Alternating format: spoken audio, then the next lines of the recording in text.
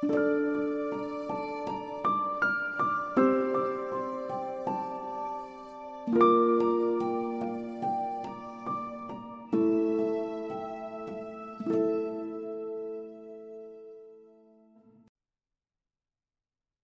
Wonderful Wizard of Oz. Chapter 18. Away to the South. Dorothy wept bitterly at the passing of her hope to get home to Kansas again. But when she thought it all over, she was glad that she had not gone up in a balloon. And she also felt sorry at losing Oz, and so did her companions. The Tin Woodman came to her and said, "Truly I shall be ungrateful if I fail to mourn for the man who gave me my lovely heart. I should like to cry a little, because Oz is gone. If you will kindly wipe away my tears, so that I shall not rust." "With pleasure," she answered, and brought a towel at once. Then the Tin Woodman wept for several minutes, and she watched the tears carefully and wiped them away with the towel. When he had finished, he thanked her kindly and oiled himself thoroughly with his jeweled oil can to guard against mishap. The Scarecrow was now the ruler of the Emerald City, and although he was not a wizard, the people were proud of him. "For," they said, "there is not another city in all the world that is ruled by a stuffed man." And, so far as they knew, they were quite right. The morning after the balloon had gone up with Oz, the four travelers met in the throne room and talked matters over. The Scarecrow sat in the big throne, and the others stood respectfully before him.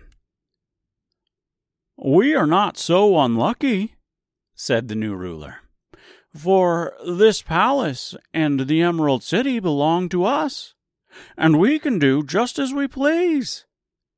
When I remember that a short time ago I was up on a pole in a farmer's cornfield, and that now I am the ruler of this beautiful city, I am quite satisfied with my lot." "I also," said the Tin Woodman, "am well pleased with my new heart, and really, that was the only thing I wished in all the world."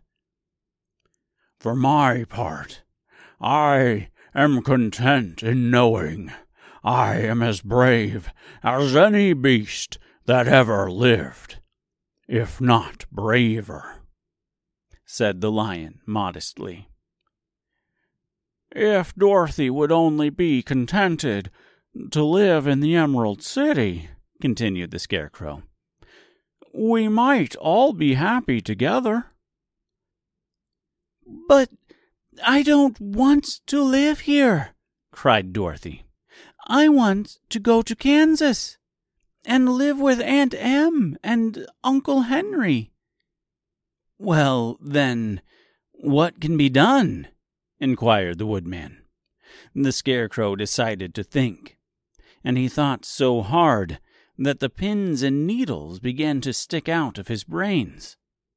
Finally, he said, "Why not call the winged monkeys and ask them to carry you over the desert?" "I never thought of that," said Dorothy joyfully. "It's just the thing. I'll go at once for the golden cap." When she brought it into the throne room, she spoke the magic words, and soon the band of winged monkeys flew in through the open window and stood beside her. "This is the second time you have called us," said the Monkey King, bowing before the little girl.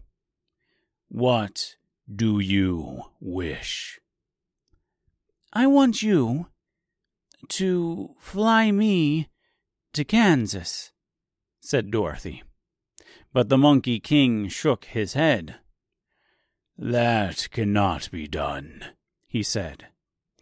"We belong to this country alone, and cannot leave it. There has never been a winged monkey in Kansas yet, and I suppose there never will be, for they do not belong there. We shall be glad to serve you in any way in our power, but we cannot cross the desert. Goodbye." And with another bow, the Monkey King spread his wings and flew away through the window, followed by all his band. Dorothy was ready to cry with disappointment. "I have wasted the charm of the golden cap to no purpose," she said, "for the winged monkeys cannot help me." "It is certainly too bad," said the tender-hearted woodman. The Scarecrow was thinking again, and his head bulged out so horribly that Dorothy feared it would burst. "Let us call the soldier with the green whiskers," he said, "and ask his advice." So the soldier was summoned and entered the throne room timidly, for while Oz was alive, he never was allowed to come farther than the door. "This little girl," said the Scarecrow to the soldier, "wishes to cross the desert. How can she do so?" "I cannot tell," answered the soldier, "for nobody has ever crossed the desert, unless it is Oz himself." "Is there no one who can help me?" asked Dorothy earnestly. "Glinda might," he suggested. "Who is Glinda?" inquired the Scarecrow. "The Witch of the South. She is the most powerful of all the witches, and rules over the Quadlings. Besides, her castle stands at the edge of the desert, so she may know a way to cross it." "Glinda is a good witch, isn't she?" asked the child. "The Quadlings think she is good," said the soldier, "and she is kind to everyone. I have heard that Glinda is a beautiful woman who knows how to keep young in spite of the many years she has lived." "How can I get to her castle?" asked Dorothy. "The road is straight to the south," he answered, "but it is said to be full of dangers to travelers. There are wild beasts in the woods, and a race of queer men who do not like strangers to cross their country. For this reason, none of the Quadlings ever come to the Emerald City." The soldier then left them, and the Scarecrow said, "It seems, in spite of the dangers, that the best thing Dorothy can do is travel to the land of the South and ask Glinda to help her. For, of course, if Dorothy stays here, she will never get back to Kansas." "You must have been thinking again," remarked the Tin Woodman. "I have," said the Scarecrow. "I shall go with Dorothy," declared the Lion, "for I am tired of your city, and long for the woods and the country again. I am really a wild beast, you know. Besides, Dorothy will need someone to protect her." "That is true," agreed the Woodman. "My axe may be of service to her, so I also will go with her to the land of the South." "When shall we start?" asked the Scarecrow. "Are you going?" they asked in surprise.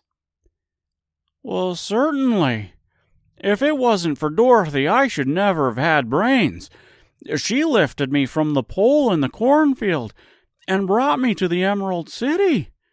So my good luck is all due to her, and I shall never leave her until she starts back to Kansas for good and all."